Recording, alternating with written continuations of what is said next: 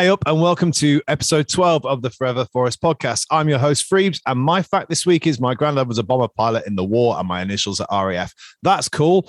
It's not like I've said that 3 times. Editing, great. Since we last podded, Forest have had 2 home games by the Trent, Sheffield United midweek and Preston on Saturday. And as Steve said he'd been happy with on last week's pod, they collected 4 points. Joining me this week to discuss the last 2 games and hopefully not to have a meltdown about the intricacies of Jed Spence's fucking loan deal or the fact our manager likes to do a fist pump are a woman who, rumour has it around the Collingham area, that she invented bungee jumping at 14. She was also a scout for Grimsby Town. It's Holly, the unmuted Royal. How are you doing, Holly? Really, really good. How are you doing? I'm well, thank you. How's Collingham? Not been back for a while, but I was known to jump off a few hay bales back in the day. So, yeah, quite accurate. Yeah, weirdly accurate again. And last by no means least, no joking about, a woman who has once again thrown every bit of her into fundraising and ball setting up an auction item hunting for the Footsteps charity and has raised over 30k at least already. The wonder that is Lisa Fox, who's now highly embarrassed by this, no doubt. Hi, Lisa. Good evening. How are you doing? Not too bad. Did you have fun last weekend? It was incredible. Yeah, I just looked through 105 pictures on Facebook and I am still overwhelmed by just how incredible it was. And yeah, it was a blinking good weekend. Did you buy any items yourself? No. Oh, I don't know. Didn't know if there's something. Yes, actually, I did. I won with a group of mates. I won a couple of items in the auctions, which I'm really happy with. The other half might not be quite so happy with the items that he bought himself. Okay, wonderful. If anyone wants a Ben Stokes cricket bat, okay. Well, at least please don't use it in the household. Funny, my mum. I just remember when I was watching all the stuff from it this week that my mum, in the sort of late 80s, early 90s, used to do these children in need disco things in Skegness. I don't know if they happened everywhere, and we'd have to get donations in, and all the stuff would sit in our house for ages, and I would just long for that Super Nintendo, all that stuff. And it's when you've been doing fundraising stuff like that and donations come in, it's like, I want to nick that. I want to nick that. Obviously not nick it, but that's why I was asking is if you donated wine, just check how many actually got auctioned. Oh, there's Lisa's face. Okay.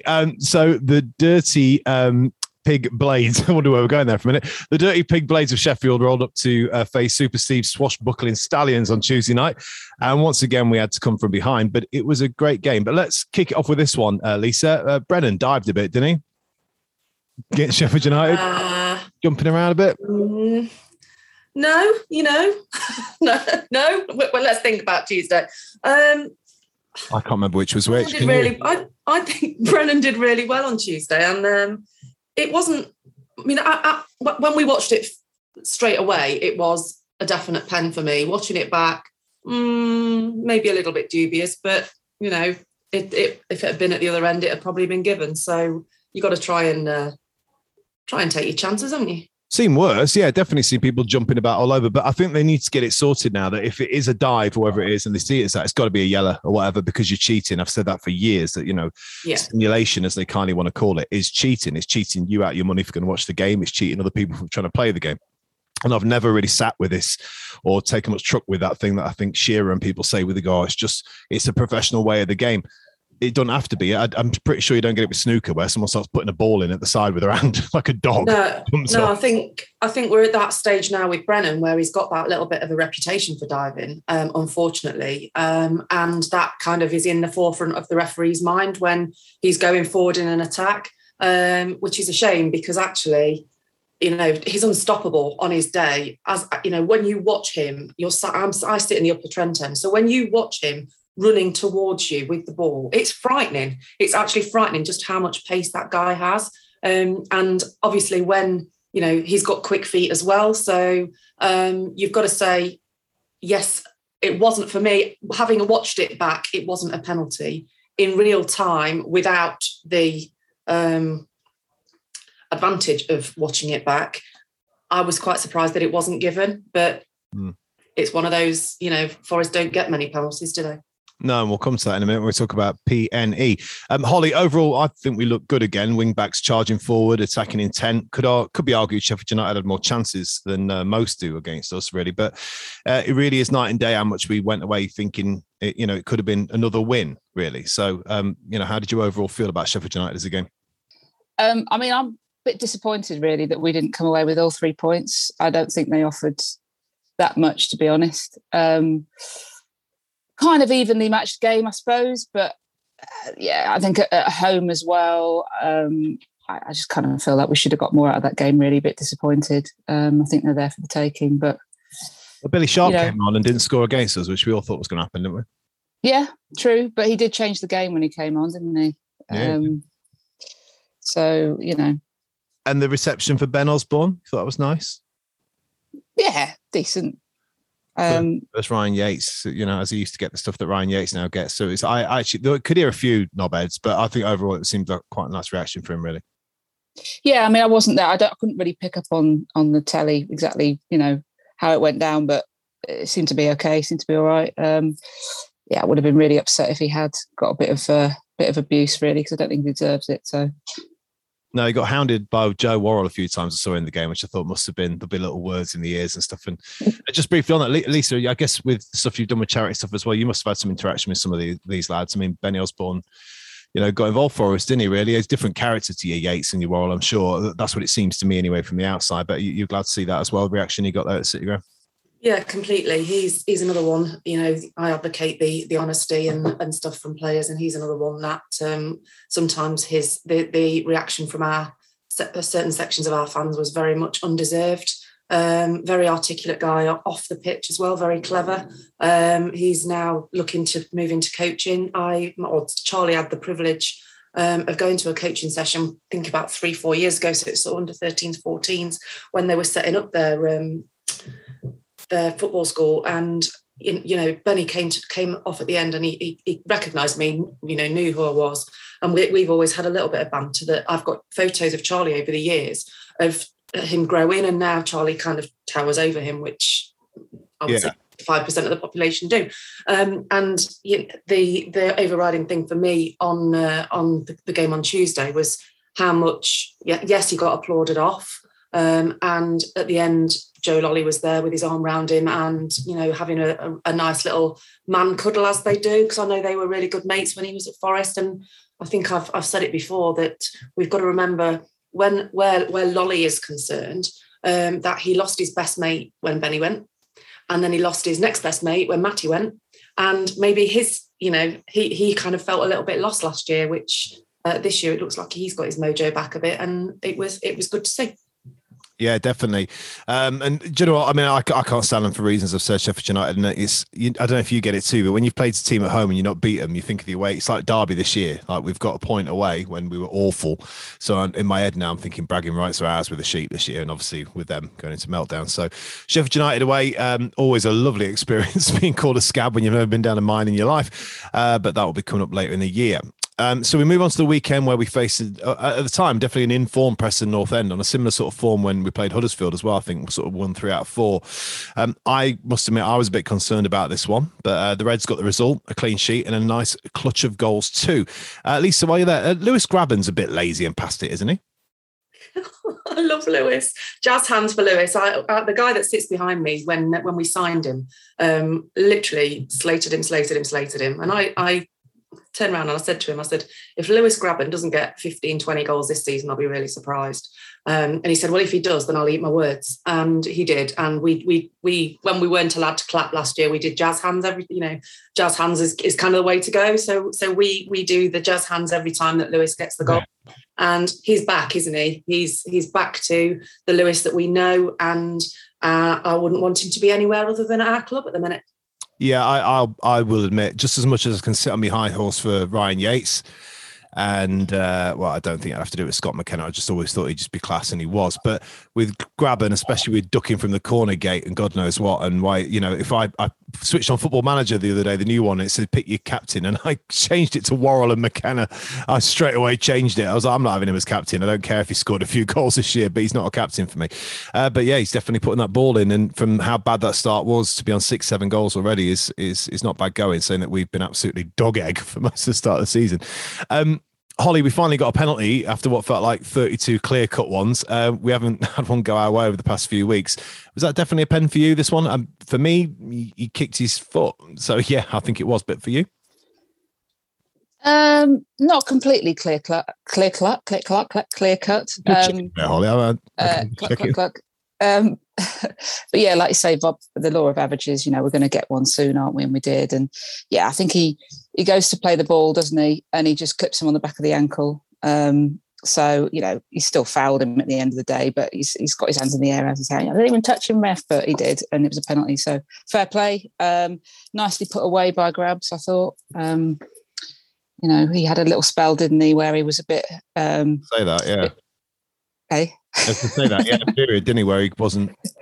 Yeah, where he couldn't score a penalty. I remember that one against Birmingham away last year, and we would have gone 2-0 up, and he fluffed his lines. Oh, well, Camp saved, didn't he? But so yeah, he's obviously a lot more confident now, which is great to see. Yeah, pleased that we got a pen and we put it away, definitely. I'm going to come on to what we mentioned earlier on and stay with you for this one, Holly. And this is probably the question I did send you when you asked me what the hell the question was all about. I'm going to discuss Brennan Johnson in a bit more detail. For me, he's still really frustrating in some ways, as he does wondrous things, as in Lisa was saying, a la ripping most defences apart with his pace, like he did for Grab's second on Saturday. But it still really does feel to me like 50-50 on what will happen with that final shot or pass. I know he's a young player, but he must have been playing the game like 15 odd years. I mean, how do you see his progression for you so far? At the moment, really positive. I mean, he was stifled out a little bit under Houghton, I think. I think he's now working under a manager that can get the best out of him. I think as long as he stays at Forest at the moment under Cooper, I think he's only going to get better. I really hope that we don't lose him in the January transfer window. I mean, there's one of my colleagues at work who's a Brentford fan is still obsessed that they're going to sign him in January. Whether that's the case, I don't know. Hopefully not. But yeah, I think he's still a rough diamond. He's still quite small, and he can still grow in stature, I think, and improve his final decision making, as you say. Bags of potential, but I don't think he's quite ready for the Premiership yet. I think he's still got to get a few more games under his belt really before he goes and sits on a Premier League bench. So yeah, hopefully he stays at Forest, and he's still got plenty of progression to make, I think. Yeah, you say about being small. It's funny because when you don't go to the games so much, which I don't often, obviously with distance a lot of the time, it's trying to guess heights of players. This should be a game we play one week on a quiz. Who was taller, Steve Stone or Ben Osborne? You have to just work it out from the past. Like Lisa's ball the other day, there's a picture where Alan March looks about 6'9". Either he stood next to midgets or Alan is really tall. And I've never stood next to Alan and be like, is Alan tall, Lisa? Just bringing you in on that one. That's a former host to current host. Well, taller than me, but then that's not hard. Well, I know, but there was 3 people in the picture, and he was towering over him. I'm sure he doesn't. Who else was in the photo? If it was his dad. I was going to say, if it was his wife and his wife's mum, then no, he's not tall. He's just average, but they are really short. Okay, so there's a future skill for you there. Just gone right off topic. If you want to look really, really tall in photographs, stand next to smaller people. Lisa, probably a bit of a loaded one, as I know you and I have firmly been in his camp for months, if not years now. But Ryan Yates is something else at the moment, isn't he? Let's get excited about Ryan Yates, and let's not call him that first name. Rye. Sake. So for those who don't listen to it on the radio, I let it out that my ex-girlfriend called me that. Holly will tell us he got his own song. What were you in? Y1 on Saturday, Holly? No, I mean I'm in B block, so I heard them start it over in Lower Bridgeford, and they're just taking on the Brian Rice song, haven't they? And it's just lovely to hear. Ryan Yates, number 2 is Ryan Yates. Yeah, indeed. Ryan Yates. Wow. We all live in a world of Ryan Yates, and long overdue. So I was having a discussion with somebody today about Carvalho, who's on about him getting in the side. I can't remember the reasons for it, but I was just, I did the whole thing where I don't want him to fail. I've always said I want Forest to do well. I don't care who's playing. If Lisa got a game randomly and started bagging him in, I wouldn't care. I don't know. Is that allowed? Is there a law in the game? So. Okay, I was just checking. I just didn't know. I was looking at Holly there thinking, Holly will know. Not yet. No, okay. So, all right. Certain sports definitely think snooker should be. Anyway, let's go down that another line. Yeah, give us a message. With sports, you think women should definitely play with men that don't, and let's keep it clean. But yeah, it's just like with Carvalho, when I can't even see a route into that side for the position he plays and how it's going. But we like Yates, for instance, just come alive, hasn't he? Him and Colback. It's a great partnership for me, and like I'm a firm believer every single season. Of a clean slate, players change, players mature, players progress over the course of a season, and especially so when a different manager comes in. So whilst we started the season and everybody was a little bit rubbish, that clean slate started 6 weeks ago, and we started again. And they are both, for me, up there, phenomenal. You know, whatever Yatesy misses, Colback picks up. He's now 2 goals in the last 3 games, and you can't fault him. He's playing with a smile on his face, which you never saw under Houghton. And I know that there were both of them, some issues that, you know, well, I know he wasn't really playing, and not even getting anywhere near the 18. But steady, Lisa. Pardon? Steady, Lisa. It sounded like you had inside info for a minute there, mate. Never. And he now just to, you know, he is playing a game that he very clearly enjoys. And I think you can say that across the squad, that we've got a squad that's got that togetherness back of 2 seasons ago, that they seem to like each other again. You know, even our Lyle at the moment is yeah, it's making the headline.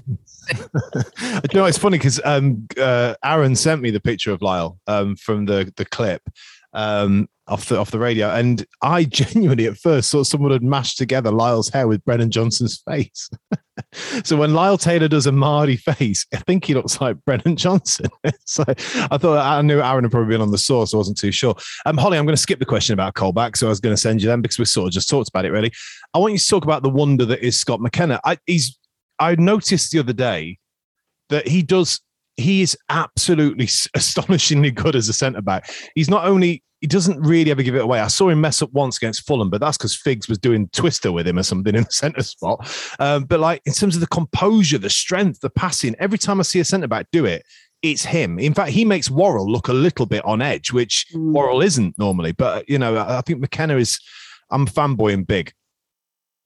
Yeah, I think in terms of our, you know, Great Wall of Nottingham at the back, he's definitely the biggest character, isn't he? I mean, he's actually really fast as well. You just watch him trying to get to a ball, and he's always there. His head's there, his foot's there. He's just there.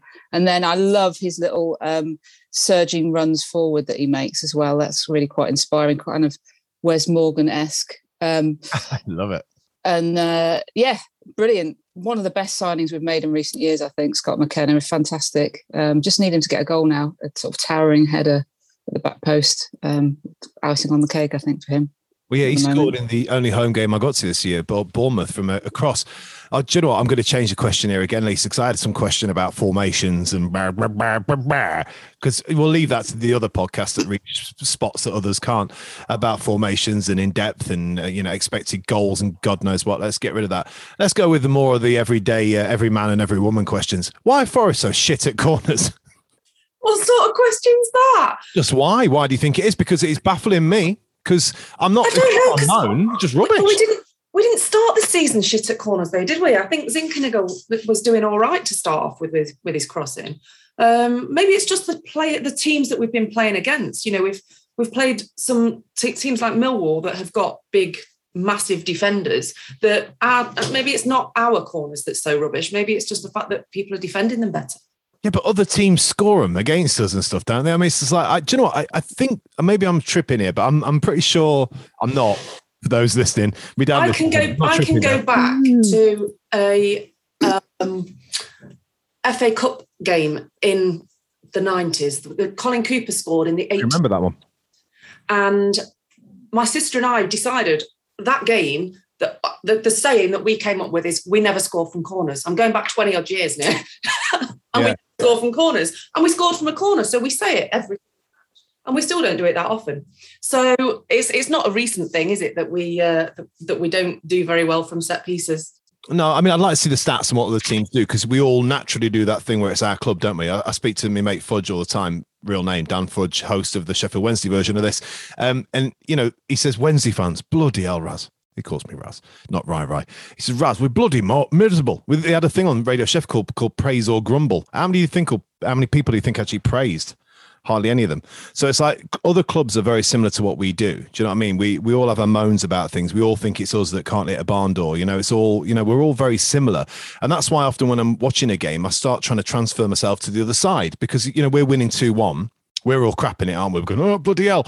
But when you do flip it and do what the other fans are thinking, they're going, we're not getting in this. Do you know what I mean? So it's one of them. I'm going to end with one quick one before we have a special guest arrive. So we've got a few weeks off with Forest due to international games. For once, it seems like it's come to a time when Forest are getting going once again. Lisa, how do you see Forest doing when they return from international against Reading? And here's the sub-question. Where are they going to finish the season as it stands? Oh, that's an interesting question, isn't it? Oh, we've got all the good questions here. Well, what are we going to do against Reading? Well, hopefully we'll continue on the unbeaten run that we are on, and we'll go down there and carry on playing the nice, articulate, free-flowing football that we saw for the majority of the game. I actually articulate football. Is that what we're calling it? Articulate football. Right, okay. It was slick. It was nice. I liked it. It was something to do on a Saturday afternoon when you were absolutely knackered. And my club kept the smile on my face. What more do I have to say?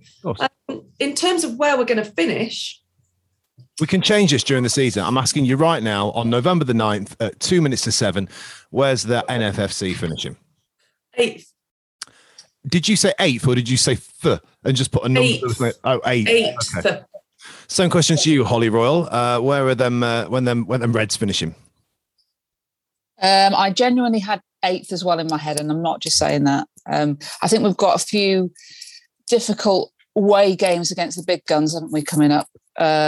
So, yeah, getting into the playoffs is a dream, I think, at the moment, considering the start that we had. But around 7th or 8th, I think, is quite doable. I'll go 4th. Just see your wow. So yeah, there we go. That's a roundup of all things the other game. So we have got a person who's joined us here called Esteban, judging by their screen presence. I tried to look them up online to see what the official thing was, and I think I might have got it wrong because it said Paul is a journalist, writer, and broadcaster on European affairs based in Paris, and he writes the Europe at Large column for Politico. Might not be that guy, but hi, Paul Taylor. Are you there? There's actually a jazz musician as well. Oh, yeah. Well, you're not either. Is that where the Esteban name's coming from for today? No, that's something else.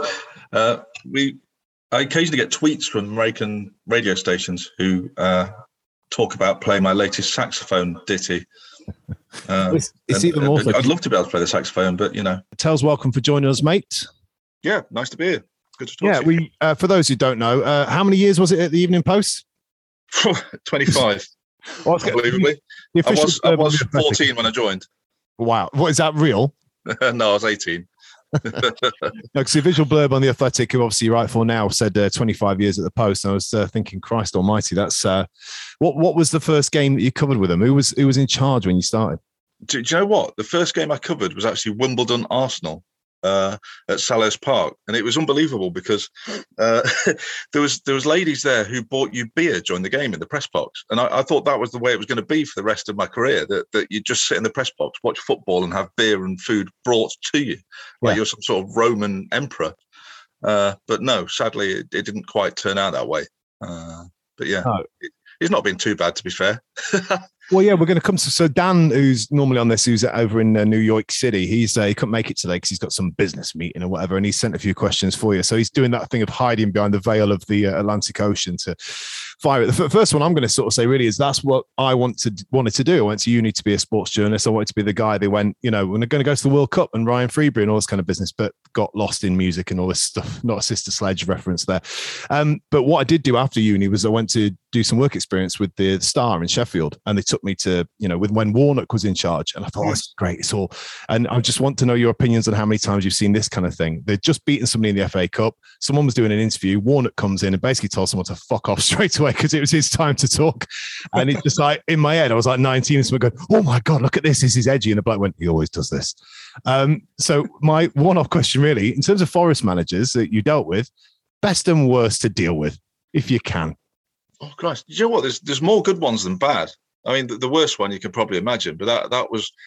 Do you know what? It was really curious with Billy because the first time he was in charge, and people might not know this, but we actually got on quite well, and it was a bit of a mystery why the second time around was so hard work for all of us, because even a few weeks before he left Forest, I went to scout a game with him. I went to a game at Reading against Preston with him and Ned Kelly.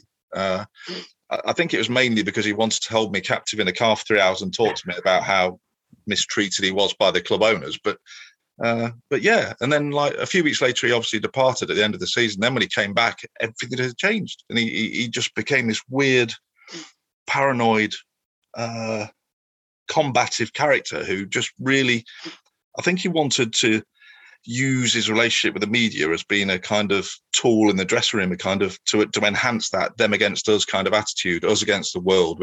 Nobody likes us, the media don't like us, everybody's against us, but us here in this dressing room, we're together, we're unified, and we're going to take on the world and prove everybody wrong. But yeah, he was probably the most difficult to work with.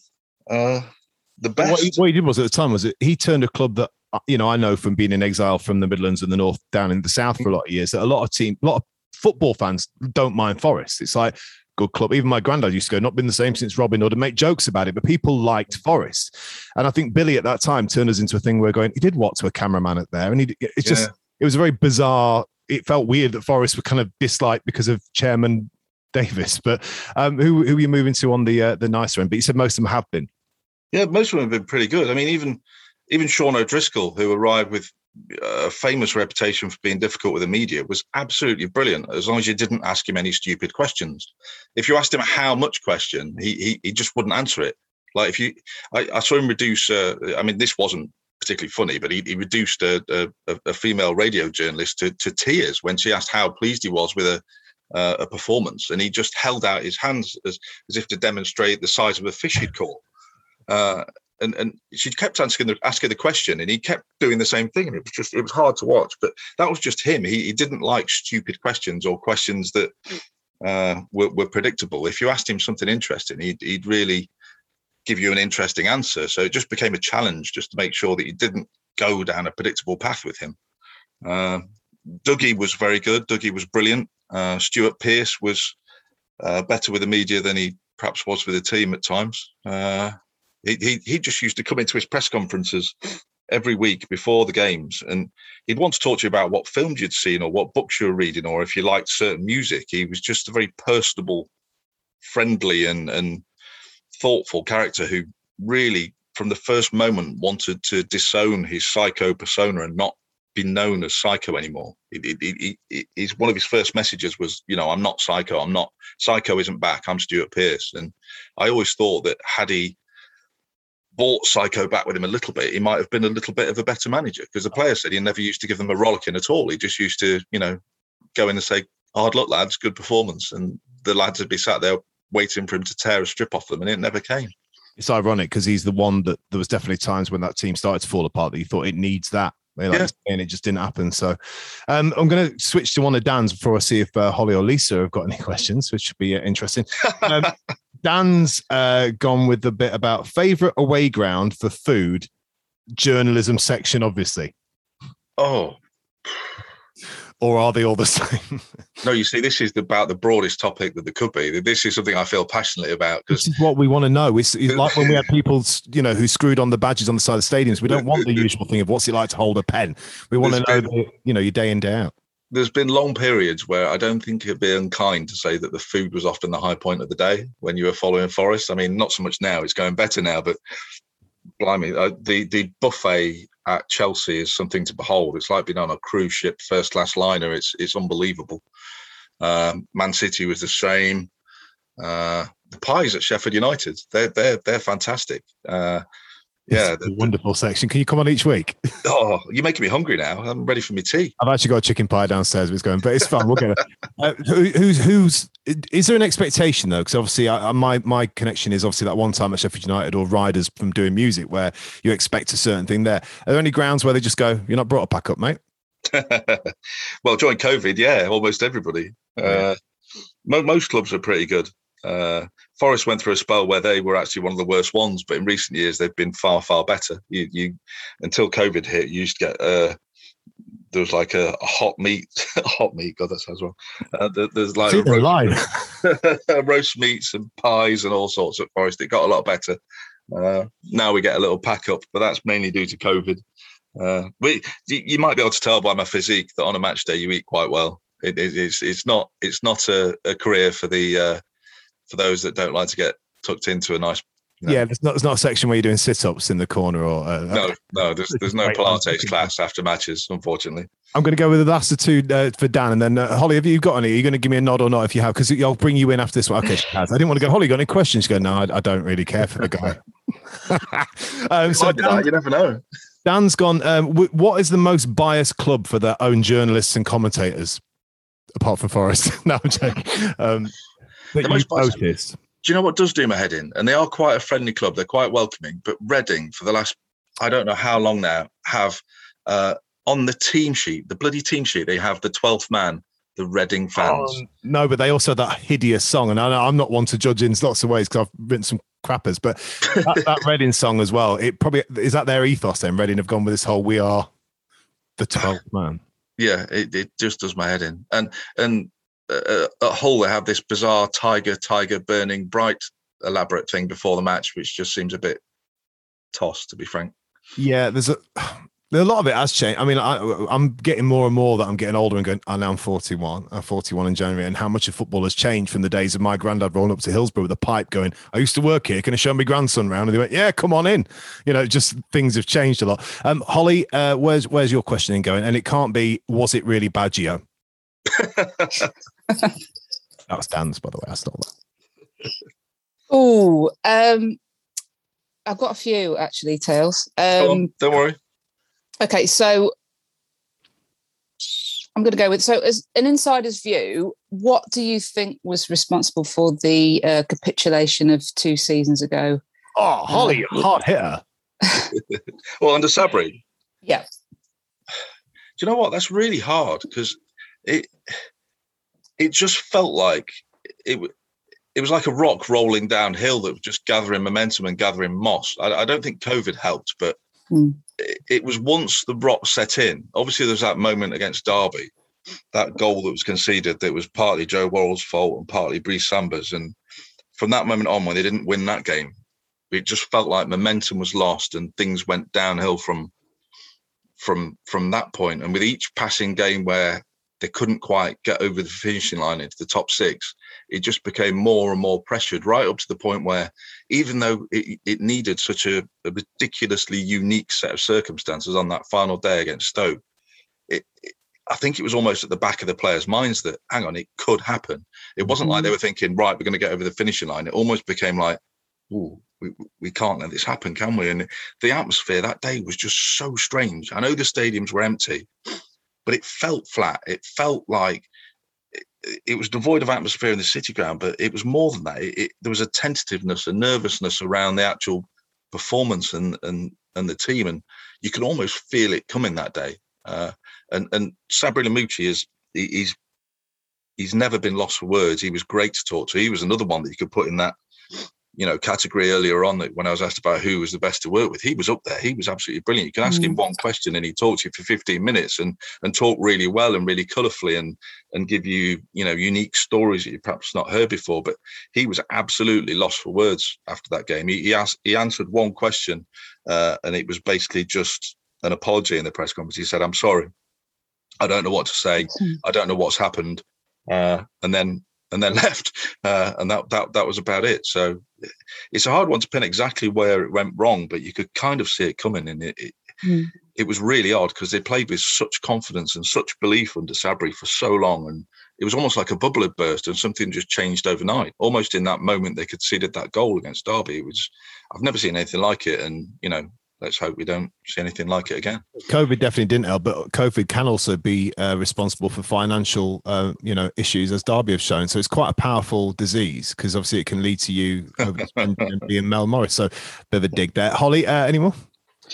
Okay, so my final one is everyone's got a Brian Clough story. What's yours? Do you know what? This is probably my biggest disappointment in journalism. I never once, and I started at the Post in 1994, I never once had the opportunity to interview him or talk to him or even meet him. For the first few years I was at the Post, I covered Mansfield, I covered Notts County. you know what? I did meet him once actually, but it was at a Burton game, and we just little more than a hello and how you doing. But that was it. And his star had long since faded by that point. He was out of football and had just gone there to watch Nigel. So yeah, I mean, unfortunately, it is my biggest regret. But I don't really have a Clough story other than second-hand ones that, you know, came from the Trevor Bartlett, the old Post photographer, had some absolute corkers about going to Europe and you know, following Cloughie around on planes and the mischief and stuff they'd get up to there. But I'd only be recycling his stories and not ones of my own, I'm afraid. I'm going to jump in one that there's times when obviously I've had discourse with you on Twitter about it, but questions like how much fun are things like when's the new kit out? When's the fixtures? Where's the signing sales? It's like I've said to you before, I think on things, you're not a journalist because you want an easy time in lots of ways. You've got to have a thick skin, and you've got to, you know, to get the stories as much as to write them and to deal with people don't like to hear what they don't want to hear. If you're telling the truth with, it's a journalist and it's got an angle, you see it with Dan as well. You know, it's like, he's got an angle. That's why he's, and then look at some of the power that journalism can do with some of the stuff at Man City and all that stuff as well. So it's like, is Twitter made that? In some ways, your immediacy is great, but it must have also made that job such a different world to live in since when you started. Yeah, you have to have a thick skin to be on Twitter, that's for sure. It's not bad, you know. There's more positives than negatives still. You just have to learn to deal with it. And if I'm entirely honest, I don't block as many people as I mute. You know, there's probably people whistling into the wind who others might see giving me grief. I don't see anymore. So there's probably people out there wondering why they've called me all the names under the sun every Saturday for the last 6 months and they're still not blocked. But, you know, I just don't see it. Yeah, Lisa, have you got any questions, Lisa? I call him all the names under the sun every day. I've muted you as well, by the way. Because a lot of time, obviously, we ask Lisa stuff, and obviously, your relationship. It's like Lisa will go, I can't, and whatever. And I know from stuff you kind of can't ask. But it's now, Lisa, you could ask Paul things now. You can see. No comment. It's quite interesting to hear him talk because obviously I kind of live it on a daily basis. Don't normally let him. She doesn't listen. I don't listen. I don't get one ear out the other. I want to hear his story about Megson. I love it. I love it because I know Paul's probably going, for fuck's sake, not that one. Which story? I mean, there's the main one, I suppose. Your story that no one's really heard before that you can tell us, Paul. That's the one. Gary Megson was actually... he was an old school kind of football manager who perhaps appreciated the value of building a strong relationship with the local newspaper reporter. And after his first press conference, he told the press officer to ask me to stay behind because he wanted to have a chat with me individually and, you know, perhaps build a rapport with the guy from the Post, you know. So the press officer took me into the home dressing room, which was slightly bizarre, but as it turns out, it was because Gary was having a shower. So my first real interaction with Gary Megson was as he towelled himself dry in the home dressing room. And football people, should we say, don't really have any issues with personal space or with being naked in front of other people. So, it was an interesting moment or two trying to ask him serious questions whilst he was in flagrancy. Yeah. No, hold on. Does that mean having sex? quite vigorously. Wow. Drying, not sex. Yeah. Yeah. That would have been a very different story. Do you know, for anyone who is eating right now, the only thing I've got close to that is when I used to be a sound engineer at Butlins, and they made me go and ask Chaz from Chaz and Dave what he wanted in his monitor for the sound mix. And he was stood in some purple briefs. And I went, "Hi, I'm Ryan, the monitor engineer." He went, "All right, Ryan." You know, it's all this kind of business. So I went, "All right, what do you want?" He's there just grabbing at his bollocks. Unbelievable. And then I decided to just break the ice by going, "Why did you get to sing a song for the 1991 Cup final? And Forest didn't get anyone to sing." And he looked bewildered, and then we left. I did once tell you one other story that on a similar theme. The first time I ever met David Platt was our regular Forest writer at that point, Wilco, was off. Or something like that, and I was sent down for some reason to go and speak to David Platt, and he was actually really personable and really friendly. But for the entire time I was sat in his office, he literally spent 20 minutes, half an hour, with not one but both hands down the front of his trousers, having a right old good scrummage at, little David and the two boys. And then, you kind of you tune that kind of stuff out. But then as we left, I had a really massive decision to make, because as the meeting finished and I went to leave the office, he extends a hand to me and offers to shake my hand. And what do you do in that moment? Do you literally? It's almost akin to touching it yourself, isn't it? And as much as he was an England hero, you don't really want to be nestling his ball bag in your hand. No, that's a quote. So yeah, I said to him, look, I hope you won't be offended, but I know where your hand's been for the last 20 minutes. And he thankfully laughed at me and took it in good spirits. But yeah. We've got sections. Tails tells you about the pies of the north of England and which people he's seen naked in football. Yeah. Integrity of this podcast just went down here. Hey, no, I'm just thinking of like the headlines, Lisa. I mean, Paul knows what a scoop is, right? I mean, it's the other one is really briefly to do with the regimes, because obviously we saw it under Chris Hughton, where there was a lot of the talk about what's going on with the club in the Athletic as well, regarding what has been promised, what was going on with as we call him, tiny face Ventos, etc. And probably will end with where you see the club at the minute and the state of it at the moment. But comparing, is this somebody said something about it's all right versus Fawaz, and I was saying, yeah, but that's kind of like making Hitler the moral barometer. It's kind of not a good example, but the night and day of what these two ownerships are, even with, I know recently there has been some talk of what's been going on behind the scenes with Forest under the Greeks, I guess. But the Fawaz era really was a different kind of special, wasn't it? Fawaz was a man with good intentions. He genuinely was. He genuinely wanted Forest to be a success. Now, the reasons for that, might have been very narcissistic. I think he wanted to be the man that revived Forest fortunes and get all the credit and adulation that came with that. I think he quite liked being the owner of a football club that could go onto Twitter and seek interaction and praise with Forest fans. But he was a very honest and very naive character. He trusted the wrong people. He surrounded himself with people who were just yes men and would tell him he was doing the right thing and wouldn't tell him, give him any actual decent advice. They'd just nod along and say, yes, Fawaz, that's a great idea, Fawaz. And he was an affable idiot in terms of running a football club. He just made a succession of poor decisions and wasn't capable individually of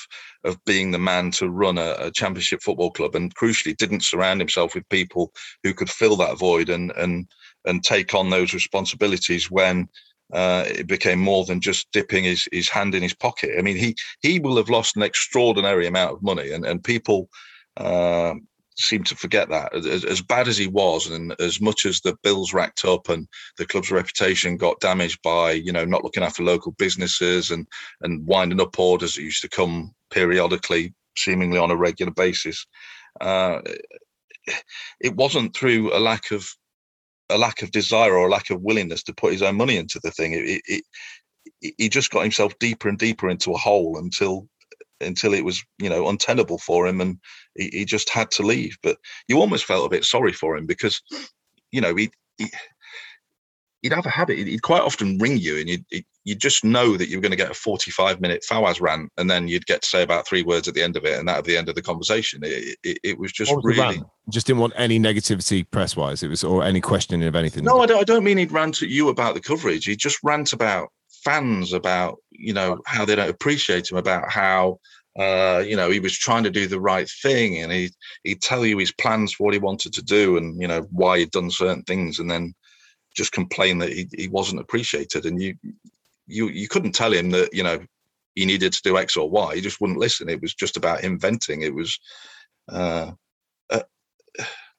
it's hard character to explain, but yeah, you felt a little bit sorry for him, even if at the same time you could very clearly recognize what his faults were and where he was falling down. It's very difficult for me to say I felt sorry for him, the amount of songs I wrung about the bloke, but it's I know what you're saying. It was, I just, as a straight out, what I saw happening to my club, I just saw it as killing it. And I just, at the end of the day, I know I'm not disagreeing with you, because you had more interaction with obviously the bloke. It felt like an idiot to me, someone who was just going, you saw the pictures when he was outside the Forest Sports Club, wasn't it? Just going like, yeah, no, it felt like he wanted that love and that adoration of it, but didn't Absolutely. really know what the hell he was doing on how he was going to get there. No, that's what I'm saying. He was an idiot, but he was an idiot with good intentions. Now we're dealing with, I know it's a different, with the Olympiakos thing, they know how to run a club in Greece, especially. And that was, I guess, my biggest worry as a fan was going, the English league is so different in lots of ways. And what we've heard about Vrentos and we read with, Dan in the Athletic as well, and yourself at times with what's going on there, it's like this, is the Dane Murphy thing, is the Cooper alignment, all that kind of stuff. Is the club just, again, it just seems as fans we're slow to get these things aligned all the time. Well, what do you mean? Do you mean you're asking how much it's changed since Dane Murphy's come on board? Well, yeah, because it's felt like it's not like you demand it has to be success and whatever you do just because you got a new owner and Fowers has gone, but it seemed like they've had to listen, or it's changed by getting him in rather than just being run by their own people, I guess, in a sense. Or maybe I'm being naive to that. No, I think I think they realised that the way they were working to some degree wasn't quite right, and that they've tried to take action to change that. They've employed somebody in Dane Murphy who has got a very good, proven track record of securing success at another championship club, whilst also, doing a lot of things that they want to achieve. They want to get the recruitment right. They want to be a club that, to be blunt about it, can sign young players and maybe make a profit from them just to keep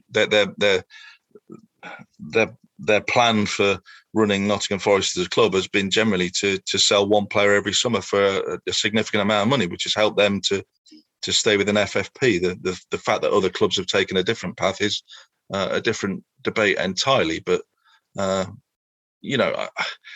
can only see it being a positive thing now that Murphy's on board, now that they've got a new recruitment team on board that, seem so far to have got most of their recruitment pretty much right.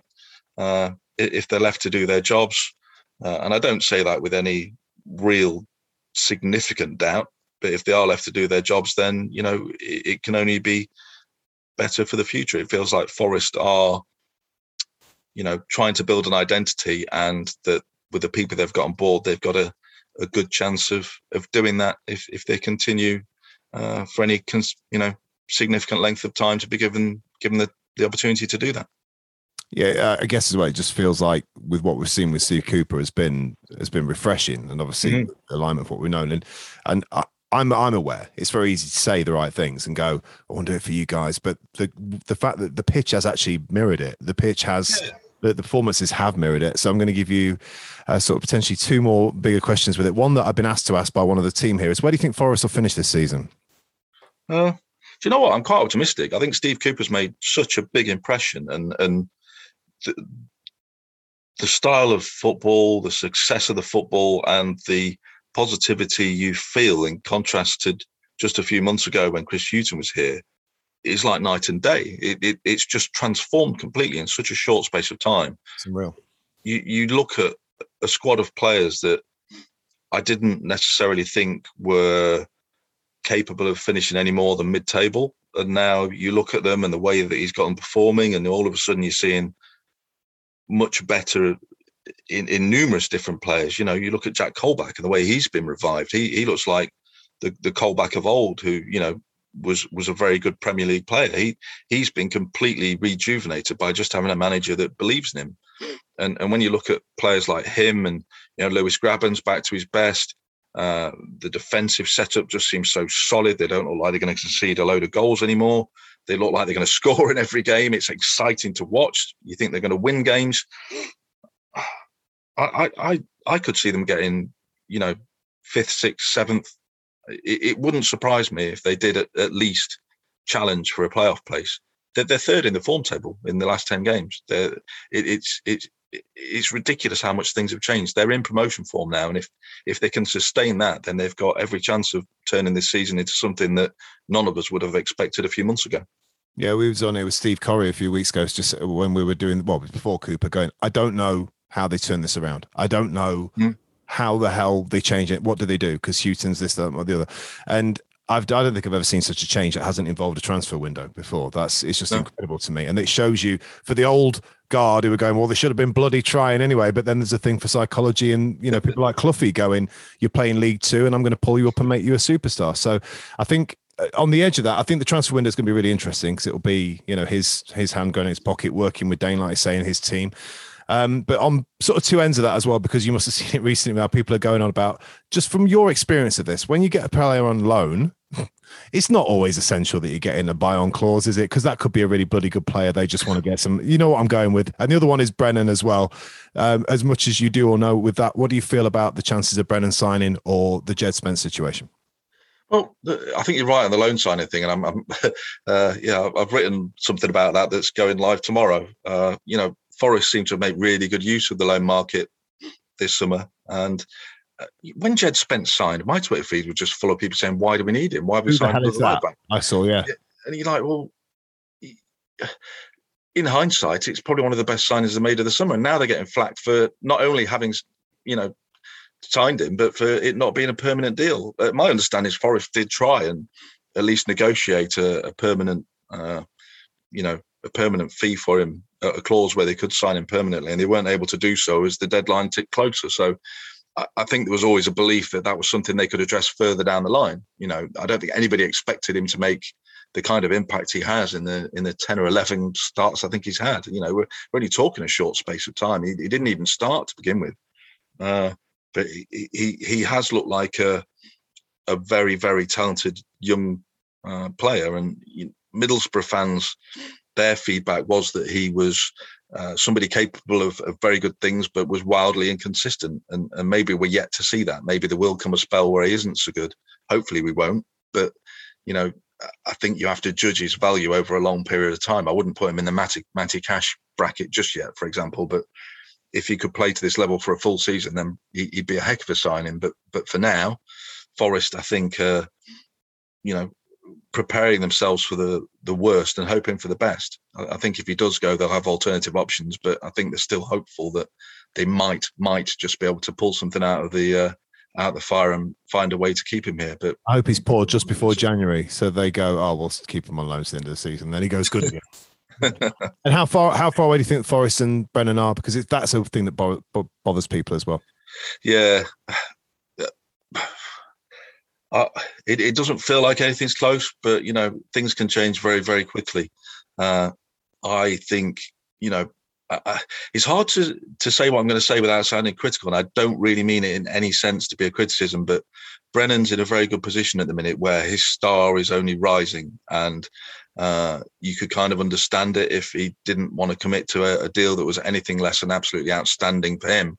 And at the same time, Forest are probably in a position where they haven't sold anybody this summer, or in the summer just gone, and they're still probably trying to work to stay within FFP limitations. So there's probably a cap on what they could offer. I think if they were to sell somebody in January, they might be in a position to offer Brennan something more significant than they currently can. I don't think that the fact he hasn't signed a contract is any way something that should be read into a desire for him to leave, for example. I don't think there's a desire there to try and get him out in January. I think he's very happy playing football on a regular basis, a club he's been at for a long time, a club that he's got family ties to. I don't think there's any rush to get him out of the City Ground exit, but it feels like something that one way or another might not be settled until the summer. We'll see. This is where he signs a contract in the next few days and makes me look like an idiot. But I don't sense that anything's immediately on the horizon for now.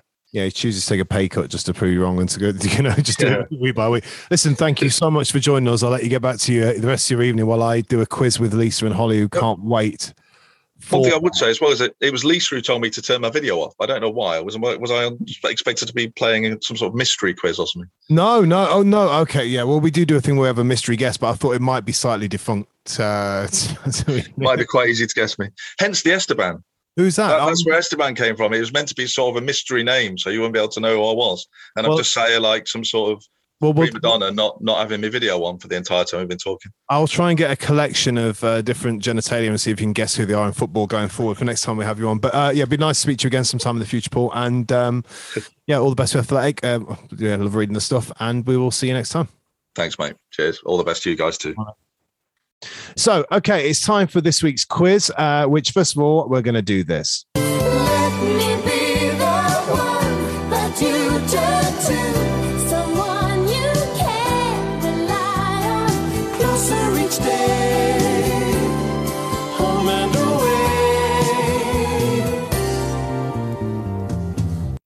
then it ends.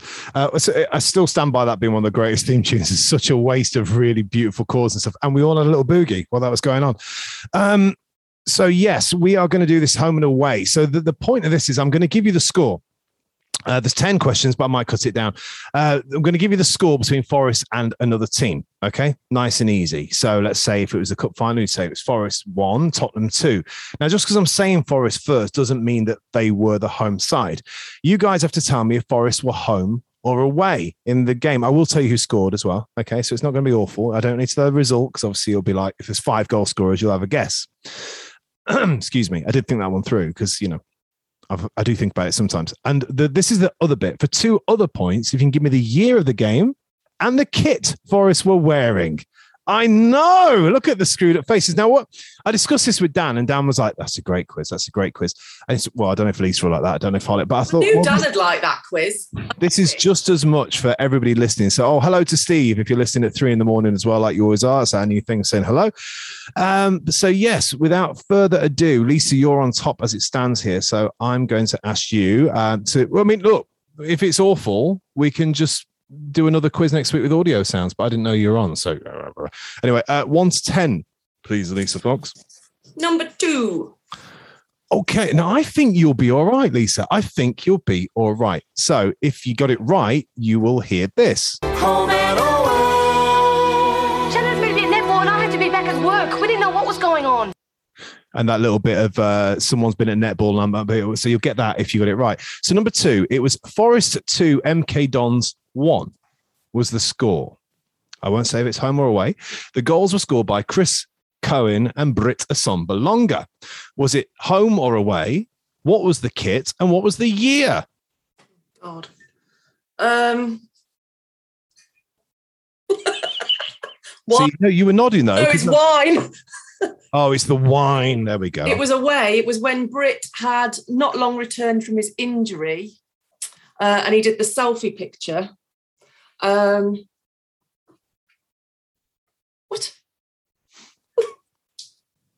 That's as far as I can go with it. So that was about, I don't know. I don't even know how long he's been gone. Who, Britt? Yeah. Little while. So you're going away. Do you know what the kit is?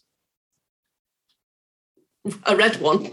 Nice. Okay. And then the year you're going for? Actually. Oh. Actually. No. Yeah, I can't get. I decided. But I think we played in black. Oh, gone for black. Lisa, I've got to tell you, you've got 2 points. They played in the black Adidas away with Fawaz on, and it was 2016 was the year. I wouldn't have got the year. So I'll give you a bit of a home and away there. Holly, you've got 9 left. Pick one. I want some wine now. Let's all just get drunk and do a podcast. All right, Holly, what are you going for? Can I have number 9, please? You can have number 9. What we'll do is, because the numbers move when I delete one of them, so just give me the number. I'll say how many's left. So number 9, the score was Nottingham Forest 2, Liverpool 4.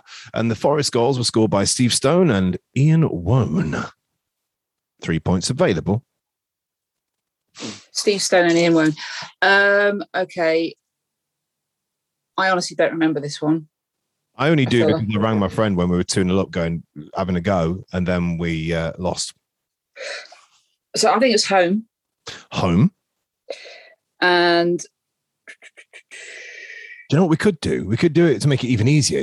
For those aficionados, I'll fill in the details. But if you think it's home, you'll say red. If you think it's away, I want to know what the kit was. All right, because it will be a different color potentially. So you're going home red, and then what year do you think?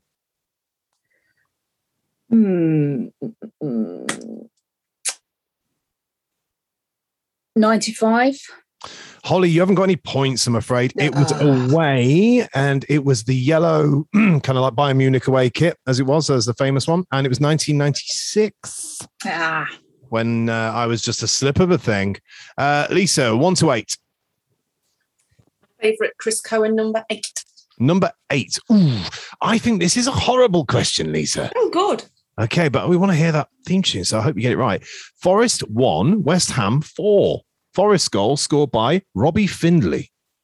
Oh, goodness me. I know. What a stinker. Some of them are easy and some of them are hard. So, was it home or away, do you think? Do you remember Forest getting a kick in 4-1 at home by West Ham when you were watching it? Or was it an away game at the old Bowling? No, and Robbie Findlay only scored a couple of goals for us, didn't he? So,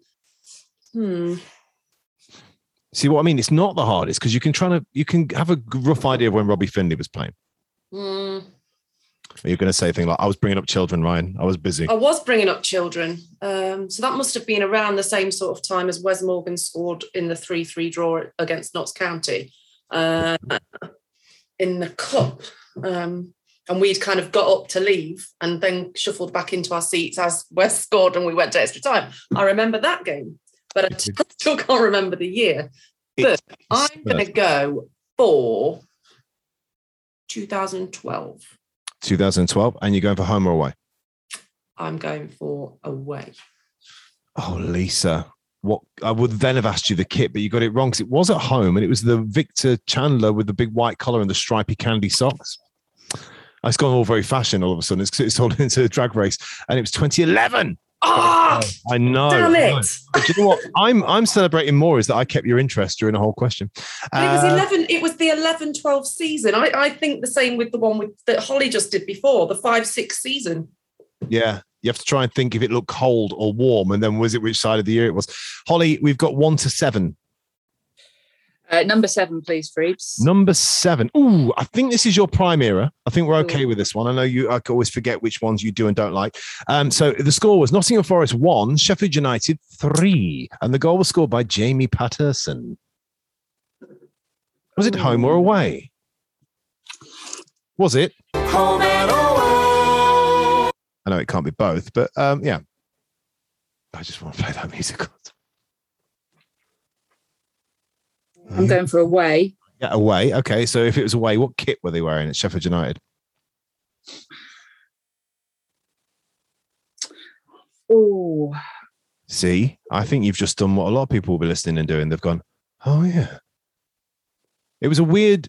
Was it that cup game where we played a really weird hybrid kit that we never would have played normally? Was it that one? I'm going to give you the point. It was the third Fawaz kit, the white one, but they wore red shorts with it for some random reason. And what year was it? You've got 2 points already. Oh. Nail the triple and get the home and away sting.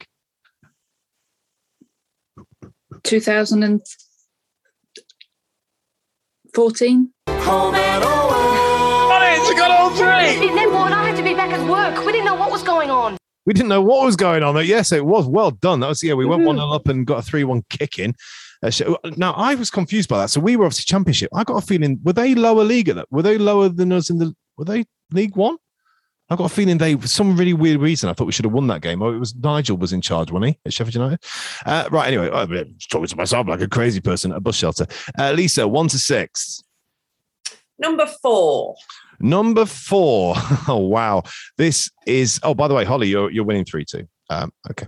This is a given, I think, really, Lisa. It's Nottingham Forest 2, Huddersfield 0. Remember, that doesn't necessarily mean it's at home. And the goals were scored by Lewis Grabban and Joe Lolly. Home or away? Forest 2, Huddersfield 0. Home or away? Or... Home and away. Sorry. That must be a home game. Home. So we were in red. Mm-hmm. Not last year, the year before. So what was that? 2009. You're asking me what 2 years ago was? Yeah, 2019. Holly, do you think that's right? You need that. I'll be honest, I can't remember what Lisa said. So Lisa said 2 years ago. It's actually this season away, high vis 2021. So no. We didn't score. Grabban and Lolly. No. Grabban and Lolly. No. Because he was against his former side. No, don't believe you. Oh, don't make me go on the BBC. Oh, right, it was contentious. It was an own goal, but it was Lolly. It was an own goal. Holly. It was not given to Joe Lolly. Lolly scored the goal. It was a good Joe Lolly goal, wasn't it, Lisa? Did you see it? It was disputed. I am not having that. Oh, Holly, what do you think? What should I do? I'll give it. Would you have got it if it was Grabban and own goal? Yes. Really? Yes, I'd have gone for this season. That's why I was confused. I'm going to give you 2 points rather than 3 because you could just be very good at shifting it. Right, Holly, 1 to 5. The whole point is that all they talk about, all David Bloody Prutton talks about, is the fact that he hasn't scored in 57 chances. Yeah, David Prutton, if you're listening. Holly, 1 to 5. Number 3, please. Oh God. Don't know. You might just say don't know pretty quickly. Forest 4, Middlesbrough 0. Goals by Pierre Van Hooijdonk 2, Kevin Campbell 1, Colin Cooper 1. See, the thing is with this quiz, which I quite like, is that even if you really haven't got a clue of the game, you might be able to guess the year by the names. That's why when Graben and Lolly could, like you say, Lisa, could have been a couple of years ago as well. So Forest give Middlesbrough a 4-0 kicking, 2 from Pierre, 1 from Kev Campbell, and 1 from Colin Cooper. What year and is it? Home and away. Give a man a button, he'll press it all day. Home. Yep, that's 1 point for you, Holly. So the kit is red. So obviously you don't get an extra point for that. And what year are you going for? It was actually the black. I can't really tell you that. I don't. Pinnacle. The Pinnacle with the black One. 3 black sections. Yeah, which did have Labatt's on it. So what year? Should be a gimme now, right? I feel I'm going to get this wrong.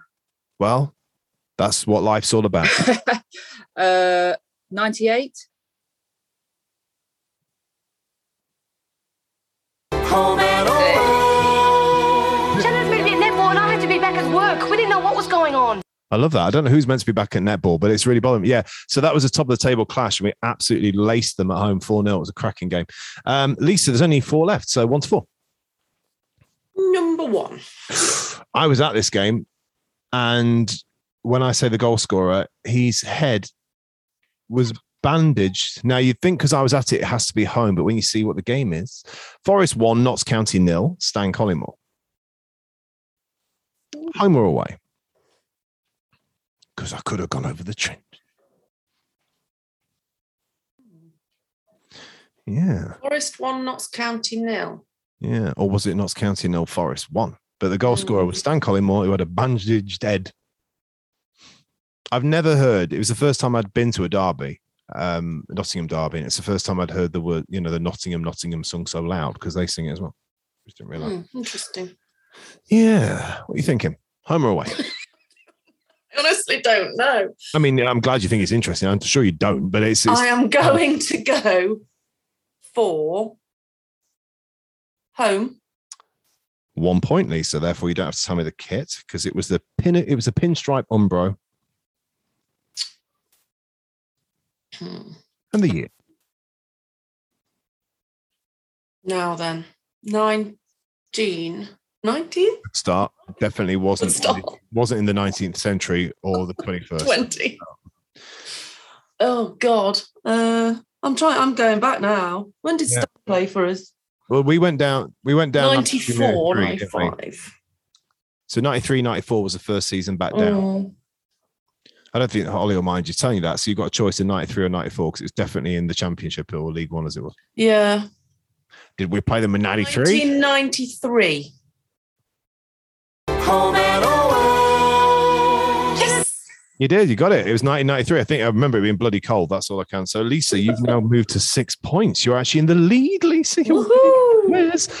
3 questions left. So it's going to get decided. And obviously, there's multiple facets to this quiz. I hope you're enjoying it at home and on the wine as well. Or if you're driving, milk.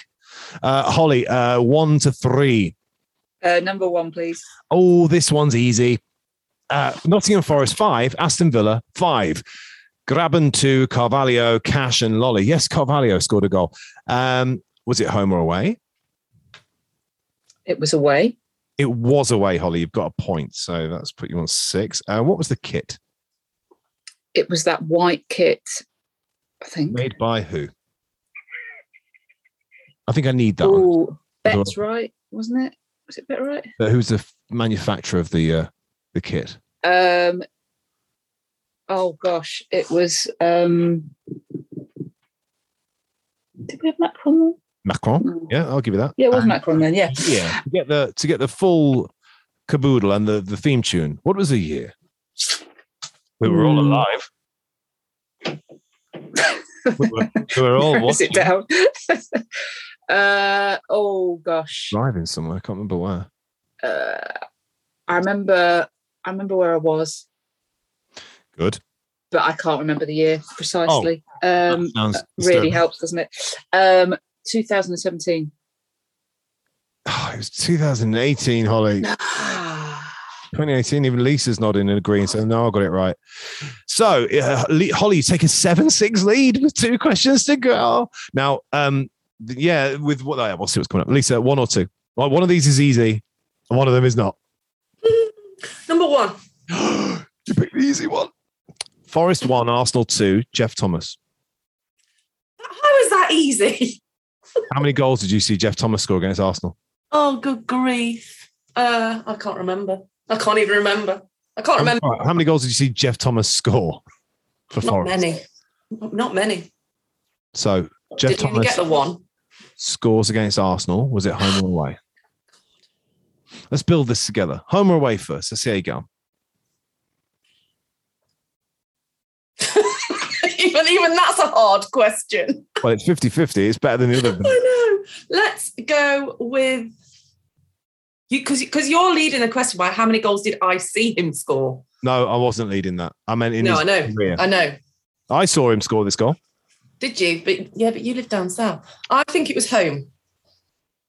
It was away. Of course it was. So we were playing in white. We were playing in blue. Of course. And the year. So in that case then. Bad times have faltered. I haven't got a clue what year it was. Really haven't got a clue. Well, Forest. 2002. No, well off. Forest just got promoted and Van Hooijdonk decided to go AWOL. And our first. So it was about 97. Away at Derby. Arsenal had just won the double. And we went along to Highbury. And we 99. I think I probably was there. And they were singing Pierre Van Hooijdonk. It was 1998. It was the start of the 98-99 season. And Overmars scored like an overhead kick thing and won it for them at the end. So, Holly, you've already won, but you can just stretch it. And this is a harder one, I think. So, I mean, Lisa, should have got that one really, but she doesn't care. She's been drinking. Anyway, it's Forest. It's Forest. I have no recollection of this game at all. When I found it today, I was like, really? Forest 2 goals, Paul Evans and Gareth Taylor. I have no recollection of this game happening. I can't remember. I don't think I've ever missed a Forest Derby game in terms of watching it in some capacity. 2-2. Was it home or away? Paul Evans and Gareth Taylor with the goals. Me neither. Home. You've got a point. Yep. So, and for those who care, it's a red one with like a little bit of white here and all like flecks on it. Anyway, year. This is a dark period of trying to guess years with Forest. This was gloomy times. 99. No, 2005. Oh. Yeah, well off. But just for old time's sake, let's have it. Home and away. Shannon's moved in netball and I had to be back at work. We didn't know what was going on. I didn't know what was going on. So we might have some more home and away in the future because I've got a funny feeling that'll be more popular with people listening than actually with you guys. But a bit of a longer one. I've got some editing to do, I'm sure. But thank you so much, Lisa and Holly, for joining me. What are you going to do in the international break, Lisa? What are you going to do? Just to be counting up still the fundraising and getting the final total? Or? Still counting up, still chasing people for money, still getting their prizes out. I know we spoke on the pod a couple of weeks ago about the Clough and Taylor piece that I had that I was really excited about in the auction. Yes. For over £1,000. So if anyone has anything that is signed by Brian Clough and Peter Taylor, be aware that it is very, very valuable. I've got 2 Brian Clough signatures, but not Taylor. I'm afraid he was already dead by that point. And Holly, what have you got planned for the next couple of weeks? Preparing for my driving test. Oh my God. Happy 16th birthday. How is it? I left it late. Have you just been living in London that long? You never really needed it? Yeah, exactly. And couldn't afford it, to be honest. So I just had a chauffeur. Just always went out with someone who drove me around. I had a horse. Yeah, I'm going to be looking after a 1-year-old and trying to tell her about the world of Nottingham Forest. And she's got some new Wellingtons coming. That's a new exciting world, isn't it? With a Gruffle, I want them. I won't change it for the world. And for those of you, we're going to say goodbye with this. You know we belong together. I'm not going to do that. Anyway, you Reds, thanks for the tales for joining us as well. And we'll see you in a couple of weeks' time. Bye-bye.